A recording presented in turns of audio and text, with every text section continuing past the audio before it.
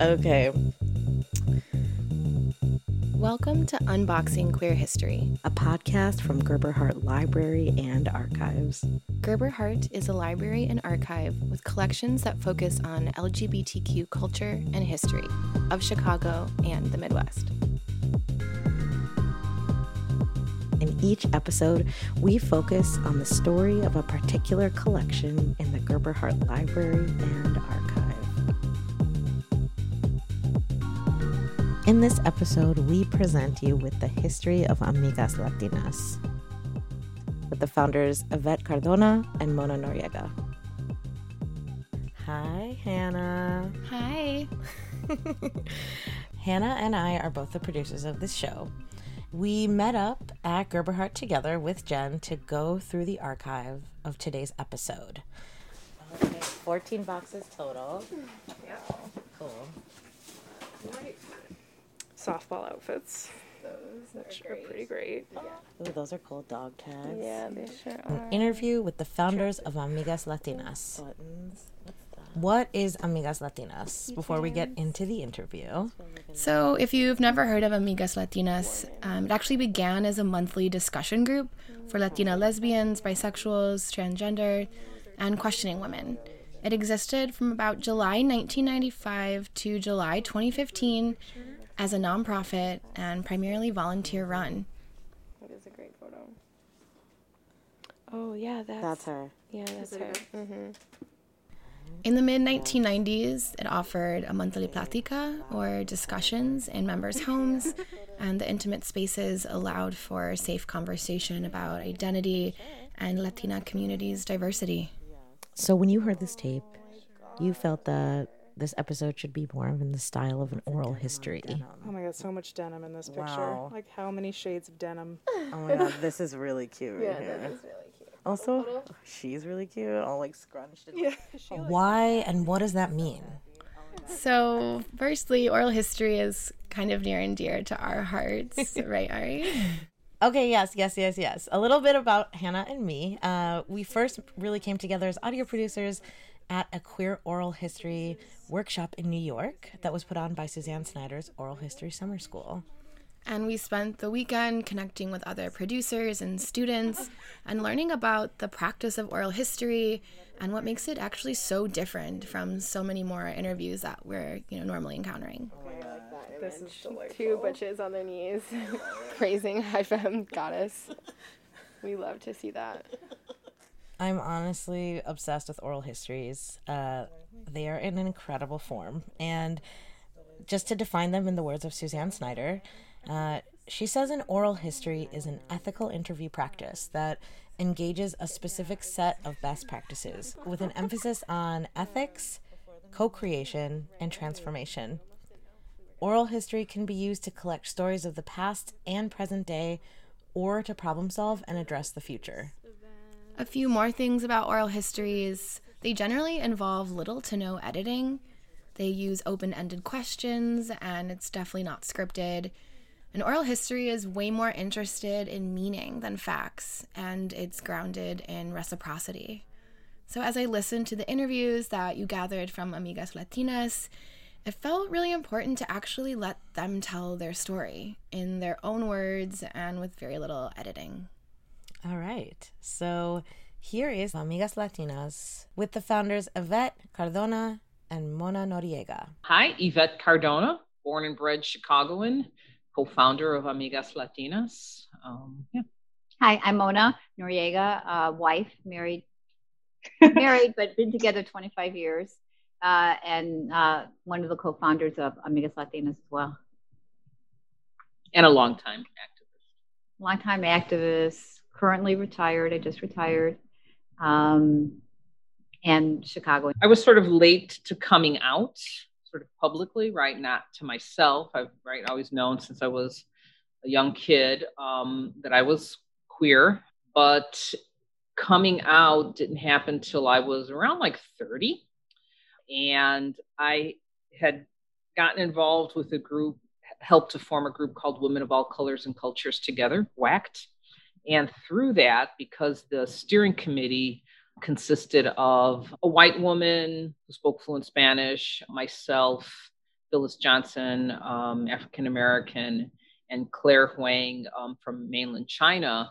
The diversity there, sort of I think our unspoken tasks was to go find more right women within that part of our identity. And so I was really curious to find where other Latina women who loved and partnered were women, were in Chicago, since I didn't really, growing up, I didn't have a lot of, Latina friends. And it was through Amigas that I really met, women who are to this day really close. So participating with WACT, meeting, Latina women who came to the brunches. These were monthly brunches that happened the first Sundays of the month in women's homes throughout the city of Chicago and surrounding suburbs. I finally met enough Latina women who were interested in starting something similar for Latina women, right? And at the same time, through WACT, I was hearing about a group that predated Amigas called Yena, Latina Lesbianas en Nuestro Ambiente. And Mona was involved with that group. And so my quest was also to find out, what was Yena, was it still around? I probably was even hearing about it before WACT. And through, serendipity of mutual people, I met Mona, who came to talk about sort of organizing. That's my memory of organizing in the, with Latina women in the queer community. And, but came to learn that Yena had not been very active in that year or the prior couple of years, right? Mm-hmm. But, met Mona, kind of picked her brain and picking her heart, right? Little did I know. And, again, eventually, about a year after WACT started, I always say I remember to the day the brunch we were at was in a home in Rogers Park of a good friend. There were about 15 Latina women sitting around sort of the kitchen table or in the living room. I can't remember. There were probably 60 women there. And somebody said, hey, why don't we do this for ourselves, right? For Latino women. And so I always say that was my moment to seize, my window of opportunity. And it was like, absolutely. And so we decided to follow a similar model, because the girls got to eat. So you got to have food, potluck. And so on the third Sundays of the month, we started to meet in different women's homes around the city, potluck. But we also felt because it was smaller, WACT had grown so large that you couldn't really make space for like a discussion. But we figured with Latina women, it would be a smaller amount that we would pose a question, right? And the first one being, what does it mean to be Latina and lesbian? And that, that is how it started. We had our first brunch on the third Sunday in July during that heat wave of 1995 when all those people died. And so we always say Amigas was born out of that heat. And, sort of the rest is history. It continued. We would do WACT brunches on the first Sunday, Amigas brunches on the third Sunday, and sort of travel it around the city. And this was all before email, before Facebook, any social media. Stuff was really done, I wouldn't say on the down low, but, through collecting money for stamps and envelopes and flyers and seeking volunteers for who wants to host the next brunch, and then putting together a mailing list that grew to a little over 300, I would say, to then invite women into women's homes. And we would have discussions about, right, what it means to be queer, how out is out, what about raising children, holidays and bringing your partner with, or you can't, and what does that mean? Culture, racism, alcoholism, substance abuse, domestic violence, legal issues. We really ran the gamut. So I came out in my 20s, and I'm a little bit older. So I was already out in the community pretty much, and had been a part of another group called Yena. And when I met Yvette, it was on the downswing, Yena was. And I was opening the office of Lambda Legal, that opened the Midwest Regional Office for the first time in Chicago of a national organization. They advocated for civil rights, litigated for civil rights. And so I was attending WACT and lots of other organizations. I was in the downswing from Vienna, and I was totally immersed in doing Lambda. And I remember the whacked brunch in which she suggested that. And then I remember going to that first one. Yeah, I remember when you came in. And it was hot as hell. It was so hot. That's right. That the home we met in didn't have air conditioning. And so we moved the sort of discussion group right out into the backyard. I remember, not that that was any better, but I remember that. Yeah. Yeah. And I think I came late, and I think I brought tomato cheddar for the grill, and, so, to continue the eating, partying kind of motif. And so my involvement with Amigas and Lambda were complementary to each other, so that I could also oftentimes be a resource for women who were facing discrimination. And through my Lambda work, I could be sure that we had programming that was either bilingual or bicultural, have program that was very specific to the Latino community, and then have not a built-in, but a means by which to help develop an audience to understand what our rights were. So it was both. But I have to say that in that time period, it's very different than what it is now. And so although all that sounds real easy, it wasn't. It was very, very emotional. And so for women to even say that they were a lesbian, oftentimes we did not say that. We purposely could not say that sometimes, because women did not want to didn't want to carry the burden of affirming. They just wanted to be around other women, and they wanted to have the freedom to explore.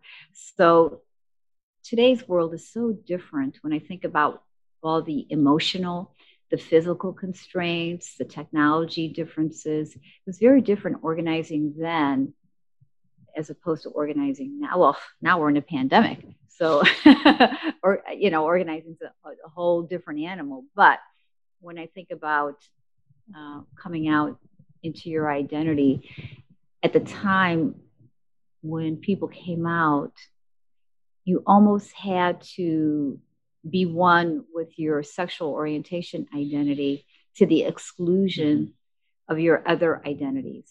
So whether your other identities were immigrant or language, or maybe you were bi, or maybe you were trans, those were not.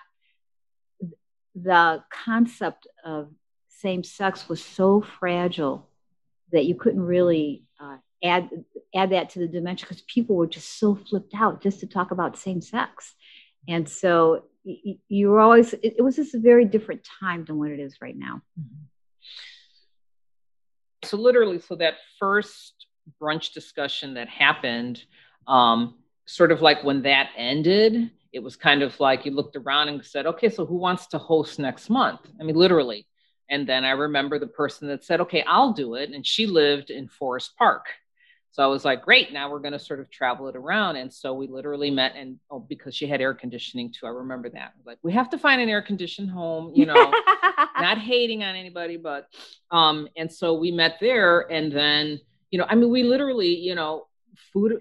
But purposely tried to have it geographically dispersed so that it was never in just one area. So right from the get-go, we were always trying to be all around the Chicagoland area. Right. It wasn't limited, but it was limited to the Chicagoland area. We never went. We had women who came from Aurora and from other places. Yeah, New Lenox. But we never. But we were always in the Chicagoland area. Right. So like Tinley Park, I remember, was one, maybe Oak Park.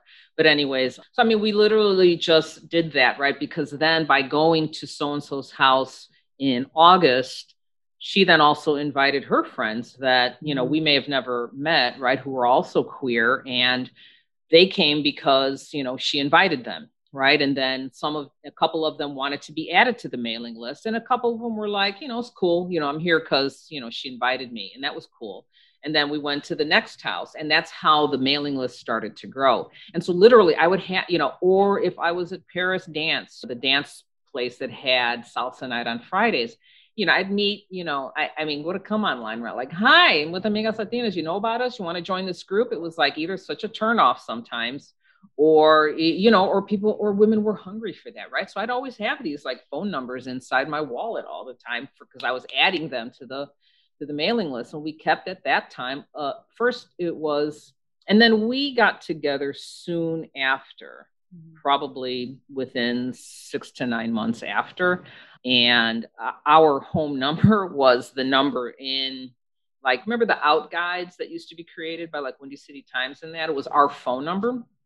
And then we thought, okay, we have to stop doing that. So then we got a beeper. You remember the pager days, right? And one of our other Amigas women and I would sort of monitor the pager in that. And that's how, you know, women would find us. And sometimes men would find us, really creepy, right? Who were looking to, you know, to meet an Amiga Latina. And so, you know, we were very good at, you know, sort of setting the sort of ground rules in a way, right? No men in that. It just wasn't right. And, you know, but also, you know, some other Latina women were interested in sort of hookups. And it would be like, well, look, this isn't a hookup group, right? This is a support group, an education group, right? It's about exploring our multiple identities in a safe space. We take that very seriously. Can't say that you won't hook up with somebody, but that's not what we're about, right? And that was an important message to always put out there. And, you know, we had women hook up, and sometimes we'd have women say, well, you know, I'm not coming if so-and-so is coming. And it's like, well, look, we're one group. You're both invited to come, but we're not excluding anybody. So, you know, so we call them platicas, right? So sort of discussions that were held monthly. And then from that, I would say, that was the bread and butter of what we did, right? And just doing that took so much energy. Took a lot of work. It took a lot of energy, you know, just to do, right, the sort of monthly brunches. And, you know, for a lot of women, it was, and like for me, it was the first space I was in where I didn't have to leave my Latina identity at the door, right? Walking into queer space. And I didn't have to leave my queer identity when I've walked into, you know, Latinx spaces. And so that was so powerful. I used to tell people that's my hyphenated, right? Some people are Mexican American, Cuban American. I'm like, I'm Latina lesbian. That's my hyphenation identity. I can't leave one aside anymore. And so for a lot of women, that was a really powerful thing, and almost too powerful, right? To walk into a room with 40 Latina lesbians owning their sexuality, celebrating their sexuality. I mean, there were times a woman would walk in, she'd stay for that one day, and we'd never see her again. Or, you know, she'd walk in and the next time she'd bring 4 women. And so it was just, I think, you know, that was sort of groundbreaking, that just to create that space where we didn't apologize. You know, we would never women understood you would never apologize for being Latina. Don't ever apologize for being queer. Now that's easier said than done, right? But for some women that really resonated because they knew what it was like to walk the world, right, as a brown woman. So it's like, yeah, I'm not doing anything wrong being Latina. I'm not doing anything wrong being queer. Let me say that the other thing about a vet setting ground rules prior, because I had been in earlier organizations and nobody knew what a ground rule was. I mean, that's common practice now, but in prior times of organizing, people just came together in a fury of emotion and need and challenging the status quo without recognizing that we all had different identities and maybe came from different economic or social, or were of different races, or had different language capacities, or all kinds of differences in addition to the one thing that we may have had in common. And so I think one of the reasons why Amigas really lasted is because, unlike other groups, because she had done work with teenage moms and was used to setting group norms and how to manage maybe dynamics of women who may be in high crisis or need or volatile or whatever. I think that setting the tone for safety and recognizing that we all had differences and sometimes we came in with inappropriate maybe attitudes, and how to manage our differences without shutting anybody down. I think that was an important thing that helped make Amigas last. So we're talking 1995 and Amigas' original name was Amigas Latinas, Lesbianas, Bisexuales, right? So there was no trans in there. And then we just always would just say Amigas Latinas. And then when we did 501c3, that was Amigas Latinas. And so, and I think, again, my footprint, I think I set the pace where I felt, because the Latina trans women I knew did not identify as women-loving women, right? Mm-hmm. Or as lesbian. And so I felt that, well, if there was a trans woman who identified as lesbian or bi, yes, they were welcome to come to the group, that, because that's what was the main thrust. And so I remember probably within 3-4 years, there was a trans woman that started coming, but nobody said she was trans. We didn't talk about it. She never said anything. And so even though, right, it was like, do you think, it was like, hey, I've seen her girlfriends, right? They're gorgeous. I mean, clearly she identifies as a lesbian, right? Again, in that somewhat of like, that was the language we had. And, eventually she moved out of state, out of Chicago, because the whole trans identity thing would catch up with her. And, and so I always my heart felt a pang about that. Like, we didn't do that. So we started to have more conversation about that. And we started to do some work with a kick-ass activist who now lives in New York, Sebastian. When Sebastian was, born female. And Sebastian and his wife came, I think we might have met through the Yego conference in that. They came to Chicago to do a kick-ass workshop called De Tacones a Corbatas, right? From heels to ties. And it was about sexuality, about gender, about the power dynamic, femme power. Oh my God, it was unbelievable. And Sebastian had not sort of transitioned yet, but started to talk to us about the importance of gender, and that until there's a space for, right, that next slice of the pie, we got to build it. And so that was really important. And we started to do that. And I remember Sebastian did some, when they were transitioning, did some powerful workshops for us. I mean, down to like revealing. And, some women like flipped out about it. But as a board, right at the time as a board, we were committed that this is who we were about. And right. And I remember I had a potential board member who said, hey, I'm not interested in trans, and I was like, well, then this ain't the board for you. Thank you very much. I'll see you at Paris on salsa night, but you're not participating in the governing body. And so, we did start to do some work. And then I don't know how important that was for Sebastian to do that work, because I think the way that Sebastian and their partner at the time were struggling and exploring it probably for themselves, but they were able to incorporate us as, their learning people. We were the learning audience with them, but they were incubator in a way. But they were far more advanced than we were on the issue. And by them being Latino, Spanish speaking first, living it was not academic, it was real. Lived experience. I think that they were able to change the minds of some women whose minds would never have changed. And so when that woman, there was the woman that Yvette referred to, left Chicago, part of it was because she was not embraced. She was not embraced by the group in the ways there. Some people had issues with her. I would say, I wouldn't, not to be protecting Amigas. I don't think it's that she wasn't embraced by Amigas. I think it was the broader community. Yes. But Amigas didn't do anything proactively to embrace her and to ensure, serve. If we were about helping women accept themselves, there I could say we failed. That's how I would say it. I don't think, because it was kind of like, it was like when I, as a Latina, would go to a queer space and nobody else was Latina. And it's like, yeah, but you're queer. Come on and be queer. And it's like, well, yeah, but wait a minute. There's another part of me that you're not recognizing, you're not denying, but you're not affirming. And so not affirming it. Yeah. And so that we didn't do that. And because that's, I mean, that's how we understand all the isms to operate. You know, you walk into the room and sexism is operating, but you don't really know it. Before, we didn't have the words for it. Mm-hmm.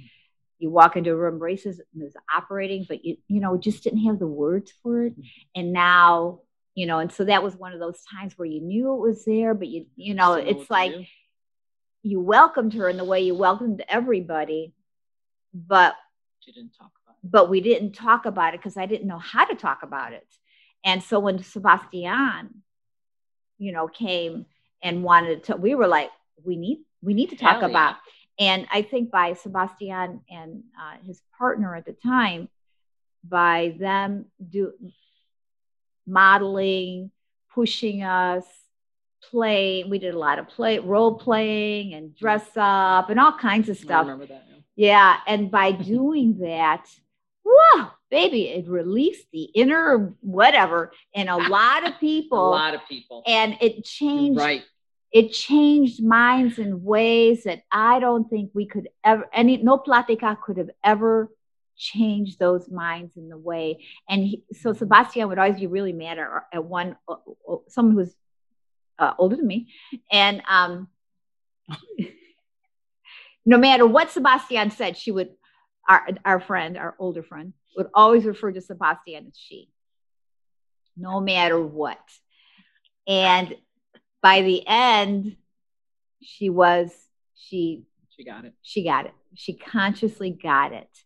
And I think, hallelujah, if you could change her mind. Like drop the mic and just lick the envelope and we're done. Yeah. And so, you know, when I think about cultural competency, you know, how do we talk about change? How do we engage change? How do we create change? How do we support change? That's what it looks like right then and there. You know, if you have that person who, you know, and God forbid you didn't play her salsa music in the right order. She was an opinionated. She owned her age and demanded recognition for her age. And she was like the secret weapon, right? Like we went to go talk to, we used to love to go talk to other organizations that were supposedly serving either Latina women, you know, or lesbians, and go, here you go. Here's a grandmother who's a deacon and is out. Listen up. Yeah. And she would be my secret weapon when we were advocating for marriage equality. So I would say in the sort of timeline, two sort of catalytic things that happened to sort of, say, shift the organization, right, to its next level was one, when the National Llegó Conference, Llegó was the Latino, Latina, lesbian and gay organization, was the national, right, organization, and they would have sort of an annual conference. It came to Chicago, I think in 98, right? So Amigas was only about 3 years old. We weren't even an official organization, like a 501c3, right? We were just kind of this social brunch group. But the men's group, ALMA, which at the time was the Association of Latino Men for Action, had been already around for like 6, 7, or 8 years. And part of their leadership had participated with Llegó. So they were very interested in bringing Llegó to Chicago. So that was an opportunity for Amigas women to get involved, right, in a different way, around our issues and you know, conferences. And, you know, there were some challenges there and some good things in that. But, you know, what came out of that was sort of a recognition of a quasi steering committee like that had formed, right? So that it wasn't like just me and Mona. And so that there were enough women kind of interested in like, yeah, we've learned some stuff. What's next? And I remember from that, there was a little support group that began, that even though we were sort of a support group, right, as an organization, right, doing all this work in women's homes, you know, these discussions had 40, 50 women in them at a time. And I remember thinking, all right, this is just going to turn into like a whacked thing, just be a brunch. We'll stop and make announcements, but there's no way to like have a discussion. But man, I was always pleasantly surprised that, about an hour into the brunch, everybody had been eating and all that. And you never know what kind of food was arriving, right? You'd have like 12 cakes one time, and then you'd have really good food the next time. Anyways, but about an hour into the brunch, women would start to gather like in the living room and bring chairs in. And, some apartments, Chicago apartments, you try to fit 40, 50 women. You'd have women like, spilling out into the kitchen hallway. But they wanted to have a discussion because the flyer said, we're going to talk about this, right? And it made me so proud that women were just hungry for discourse, and just to share their experiences. One of the most powerful ones often being moms talking about having children, moms who were married to men talking about it. And I remember when we once had children come and talk about being, right, the children of lesbian moms, and how powerful that was for women who were so scared to see, again, okay, right? I leave with my head held high just a little bit more. So that, those were big discussions. So there was a little support group that began, right? And so we started and as a social worker, I knew the difference between a discussion group and a support group. And so that kind of organically grew on its own. And that eventually turned into the first Spanish speaking support group that we did sort of in partnership with the Lesbian Community Cancer Project, who became sort of a fiscal sponsor to us, eventually, and let us meet at their office. And I thought that was groundbreaking too, because nobody had been doing Spanish speaking support groups for your identity as Latina and lesbian. So that was something that grew. But again, those Sunday brunches, the third Sunday of the month, was again the bread and butter. And so we would be partying Friday night at salsa night. You'd meet all new women. But the steering committee knew what our role was, right? To ensure that you kind of kept this division of, right? You represent Amigas, but we also like to have a good time. And then, from that, we did some other sort of 3-part series. We had no drinking at the meetings. Oh, and there was no drinking. No drinking. Meetings. Was that different from yours? Yeah. Again, in terms of how do we set safety and, facilitate and manage. So it's true. I mean, there was a difference between, we could party and engage in drinking, dancing, all that stuff. But when it came to Amigas, no drinking. Right. And sometimes women would walk in, right, with bottles of wine or beer, and it was just understood, no, not during that 2 to 5 hour time. And if the hostess is cool with people staying afterwards, then you could do it. But we had to officially sort of say the Amigas discussion, platica, is over. And then, so that was really important, because we knew what alcohol, right, was doing, continues to do to the community. And one of the most powerful. And it excluded women. If you drank, yes. It excluded women who were struggling with sobriety. And so it was important. And then the other thing is that people just self-medicating so badly that the only way they could be there is if they drank. And so we had to be sure that you couldn't do anything about pills or anything like that, but you could say no drinking. We are not drinking. This is a drink safe space in that particular way. Yeah, you're right. We did start to put on our flyers alcohol-free space. That was important. And the women who had been sober, for, I remember one for like over a decade. I mean, one of the most powerful platicas we had was about alcoholism and substance abuse. Remember that? And remember that was when your childhood friend came too. And we had women from the group tell their story and talk about a transformative moment for women, right? Because here I'm getting to know you, right? In this, right, as women who love women and we party, but you don't drink, and this is why, and this is who you were before. I mean, that was really powerful. So I would say then the other big transformative thing that happened was when one of the founding members, Aixa Diaz, who was a elementary school teacher, died suddenly, and profound asthma attack she never woke up from. And it was just as Amigas was planning like, okay, we need to stop passing the hat around sort of to the same women all the time. And we need to raise some more money for what we want to do.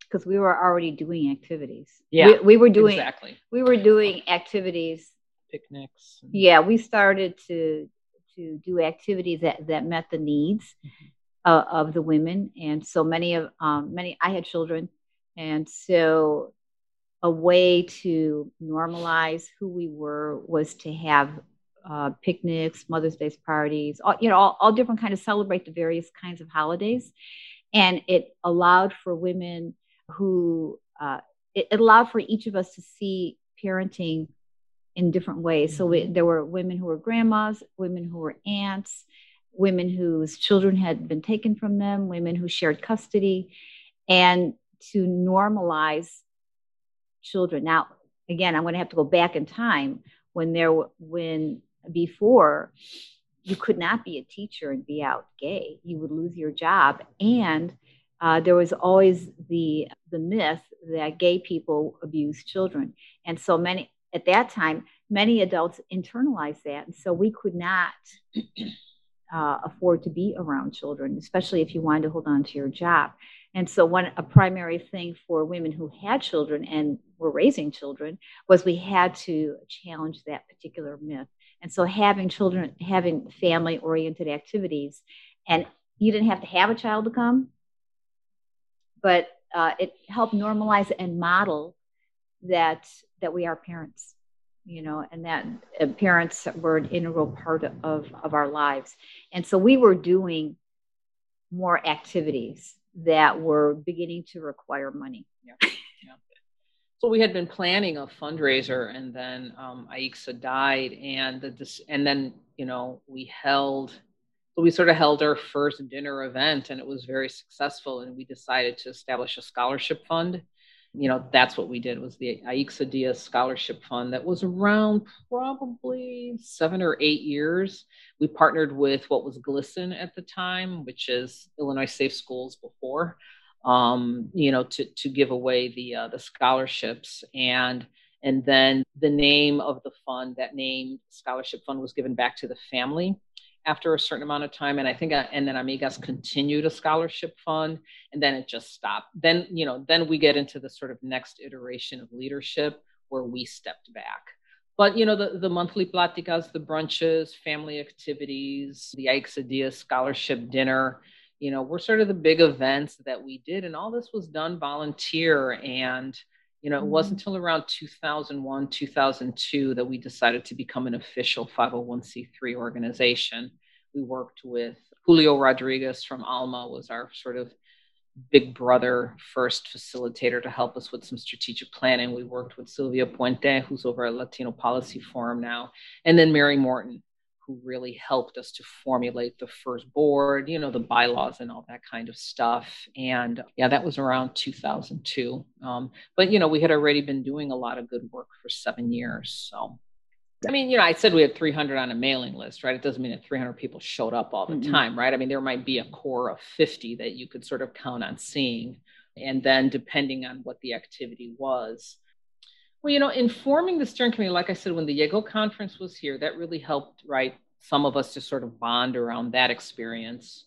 And then with Aixa, there was other connections in terms of family and friends. I remember specifically identifying one member who I would see at other queer events that were more sort of multicultural. And, because there were some women I only saw if it was salsa night at Paris or our discussions, right? It was like Latina stuff or nothing. And there were a couple of women that I would see out at other things.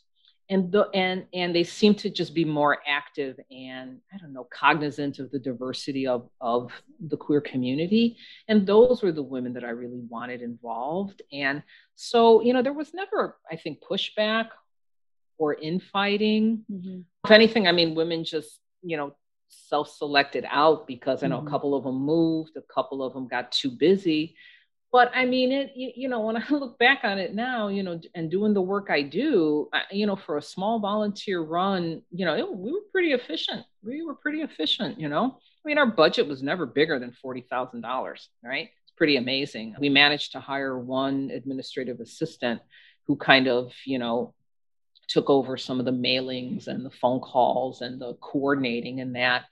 Well, we knew we didn't want to go the route of an executive director or program director. It just, we just didn't. So when it got to be around 2007, 2008, I think I realized that my footprint on the organization was so large that to get new energy, right, new eyes and ears, I was going to need to sort of take a step back. And so, little by little, we had co-chairs, and then I stepped off being co-chair and stayed on the board, but then eventually I stepped off. And so I often say there were sort of 3 generations of leadership, right? So in the second generation, I think that's when Alicia Vega was chair, and that was going really well. And that's when they maintained the Amigas scholarship.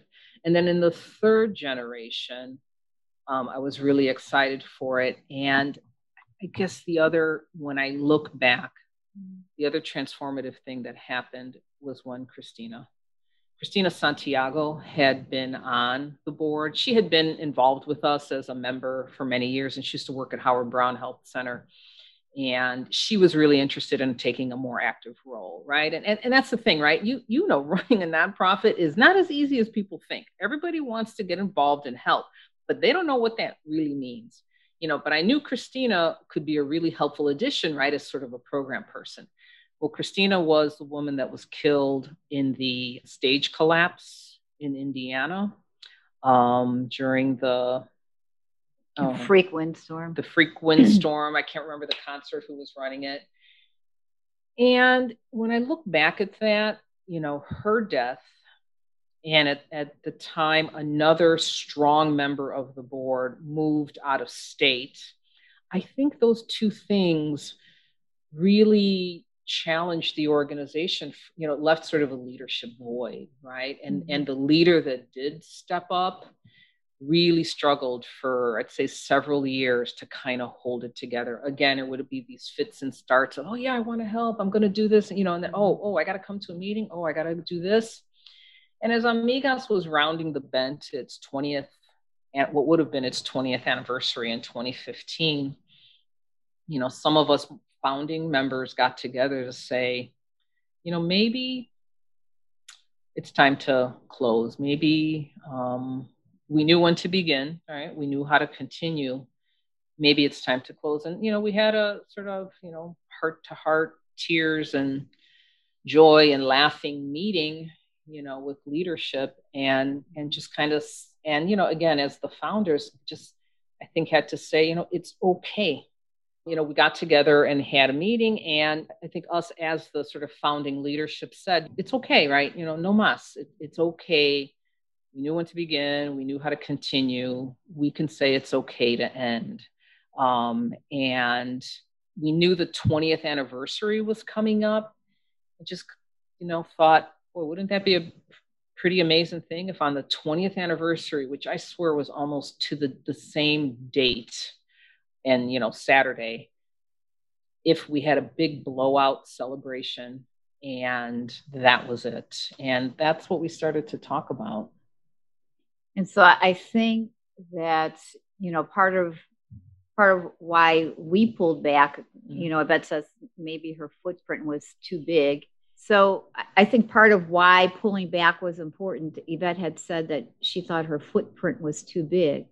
One thing is that by us being older and being moms, we were actually considered the viejitas of the, and so we were not attracting that younger, more creative energy. There were some, Right. We had started the Amiguitas youth group, but that was for even younger, but. So we were not able to cultivate this younger group, this newer generation that was fine. They were not challenged with multiple identities. And that was a beautiful thing, actually. That was so beautiful that they were not challenged by multiple and claimed it in ways that we were probably perceived to be, a little older maybe. And so pulling back was, we were leaving the door open for other people to step in and do what they wanted with it. And so a lot of times, I remember at the party, so many people would say, "Oh, why can't we do this? I would help. And I, my response would be, "Girl, you can do it. It's all yours. It is open. Take it. If the need is there, But closing was also about allowing for others to step in and do something, because I think the perception was that I'm older, we were older, and we were moms, and that was a challenge. I remember one time one of my son's high school classmates came, and I could tell she was checking me out. And I'm like, "Oh, honey, this is not going to go well." Because she wasn't gay. God forbid you. I know who you're talking about. Yeah, she would not say she was a lesbian. She could not say she was a lesbian. I don't know why. I said I was a lesbian, but somehow. And yet she was drawn because, of course, she was a lesbian. But for some reason, it challenged her to the core to be her Latina self and her gay self. And perhaps we were not. I mean, we continued to be friends, but I could tell initially she was challenged. Wah! And it was our house. It was our house that she came to. And I could tell, oh, no, this is, oh, golly. Okay, here we go. And I remember, too, I remember one of the younger women who eventually went on the next sort of iteration of the board said, well, she actually wanted to start a different organization. And I was like, okay, wait a minute. But what you're describing kind of sounds like what Amigas is. And she's like, yeah, but all you guys do is like, you talk about, your identity and what does it mean to be lesbian. And I was like, okay, I guess this is progress, huh? Because it became more about, I guess what is now like, justice issues, right? It became about women's issues, reproductive health, domestic violence, immigration, right? I mean, who are the ones at the immigration movement, right? It was young, queer, right? Latino, Latinx youth sort of driving that movement, right? Who wasn't about that their fight was about being queer. It was about being undocumented in that. And so it was like, so that was a moment of like, oh, okay, you're right. I did approach this, right, as what does it mean to be Latina and lesbian? And that was the sort of the undergirding the whole time. And so in terms of that next generation, right, where this is where you progress and that. And so, and so that when, the decision was made, I'm proud of that. I feel that as a women's organization, we owned our narrative. No, nobody could be like, oh, do you remember Amigas? Yeah, I don't know what they did. And I don't know if they're around. No, I can tell you exactly when we ended, why we ended, and how. And that was the best party that was thrown. And there were so many tears at the end when we closed out that night. It was such a cathartic moment for women who, I remember there was one woman that came back who had since sort of gone straight and got married to a man, but she was there because she loved Amigas. And, I think she still identified as queer. And girlfriend cried from like the time we did Last Call or the last song with the DJ. And it was pretty powerful. And so, those were 20 amazing years, just 20 amazing years. And I think from it has spawned just women being who they are in government, in nonprofits, or just, not apologizing for who they are, any of their identities. So why did you end up deciding to donate to Gerber Heart?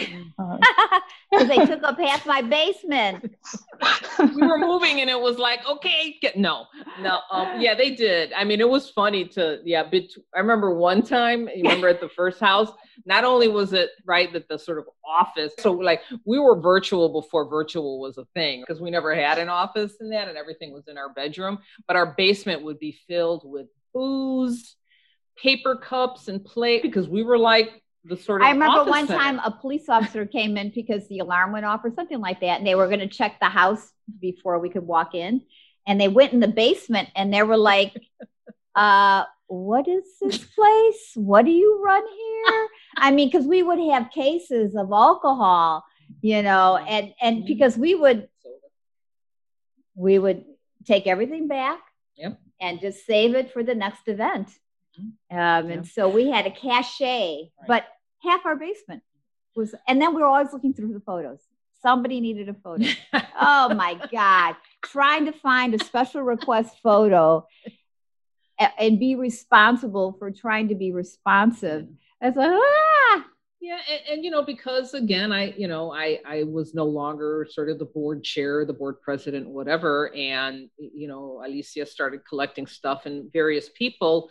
Alicia was really the one who worked with another intern, Nomi, to start to gather the stuff so that we could start to archive it. I think recognizing that no matter what happened, like this was right before we sort of closed the organization, that that it was, it was going to be important to put those materials and house them somewhere.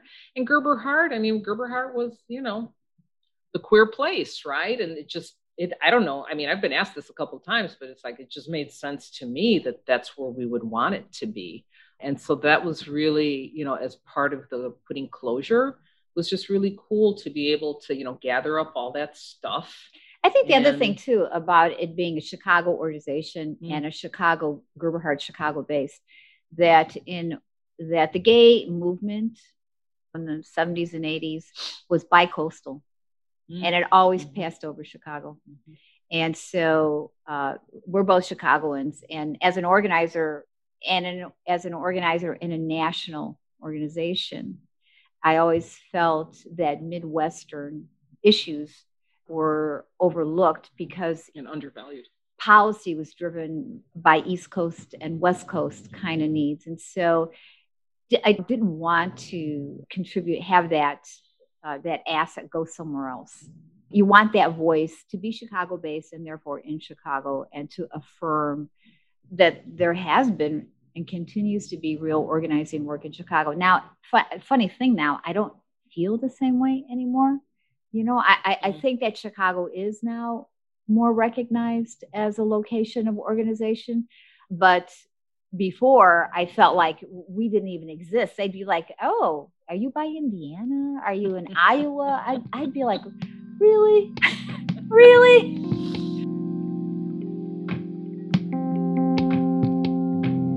My name's Aurora Pineda. I was given a card of Amigas Latinas in 97 or 98. My name is Rosa Yadira Ortiz. I was a board member for about 5 years and board chair for 2. My name is Dina Osman. I was a part of Amigas Latinas through the early millennium. I can't believe I'm saying that, over 20 years ago. When I came in there, I saw like all these women of all different ages, of all different Latina backgrounds, women that look like grandmas, women that look like they were in their 30s, and I saw a couple that were in their 20s like me. It was like going into a candy store. That experience was for me, at least. I'm very openly like a queer Mexicana, a dyke Mexicana. I'm German and Mexican, and my Mexican grandmother really raised me, and that's just a part of who I am. I honestly thought only lesbians were Puerto Ricans, because every time I went out to a nightclub, that's all I saw was a bunch of Puerto Rican women. No, nothing bad to say. It's just like, is there any Mexicans? Because I want to know other women that are Mexicans that are lesbians, And that's where, I met my friends, and Yvette, always made sure, or the board members always made sure that it was a safe community. Being surrounded by all these women, like Yvette and Mona, seeing them, how they carried themselves, helped me empower myself and be who I truly was. In them, I saw a possibility for myself. Doing the work that we were doing, we were the only ones there for our community. And we would get so many phone calls, and, we have such a diverse community. I think I literally went to every single event. I found time to go. The familia group that we had too was also a place where my own family was able to come out. My mom was able to have that space in terms of her own trajectory of coming out as an ally. It became a family process of coming out, and to this day, I give credit to Amigas as being instrumental in helping that process happen for me, for my family. I think that what helped a lot is once I came out to my parents, it's like nobody else mattered. I became a performer with the Chicago Drag Kings troupe, and so I created this persona, Andres de los Santos. And so my mom would help me. My mom was a seamstress. So my mom would help me, like, with my costumes and all of that. So I think all those things contribute to me being more and more comfortable. But obviously, Amigas was the stepping stone. It was so much more than a social group. But the culture piece, like not having to code switch piece, the understanding that, mi mami is going to be around here and I'm going to be like, mi mami this and mi mami that and mi mami that. And why? Because it's mi mami. Like, you don't have to explain that piece. It was so much more than just having a group of friends. It means like the true sense of community. I feel celebrated and supported, and not just myself, but my whole family. So that's mi mami, mi hermana, mi abuelita, mis tías. I got married too. During my time in Amigas, I became a mother too. It's nothing short of magic, the possibilities that Amiga has provided for me. It's more than just being proud. I'm really happy that I was a part of it and that I still feel connected to the community.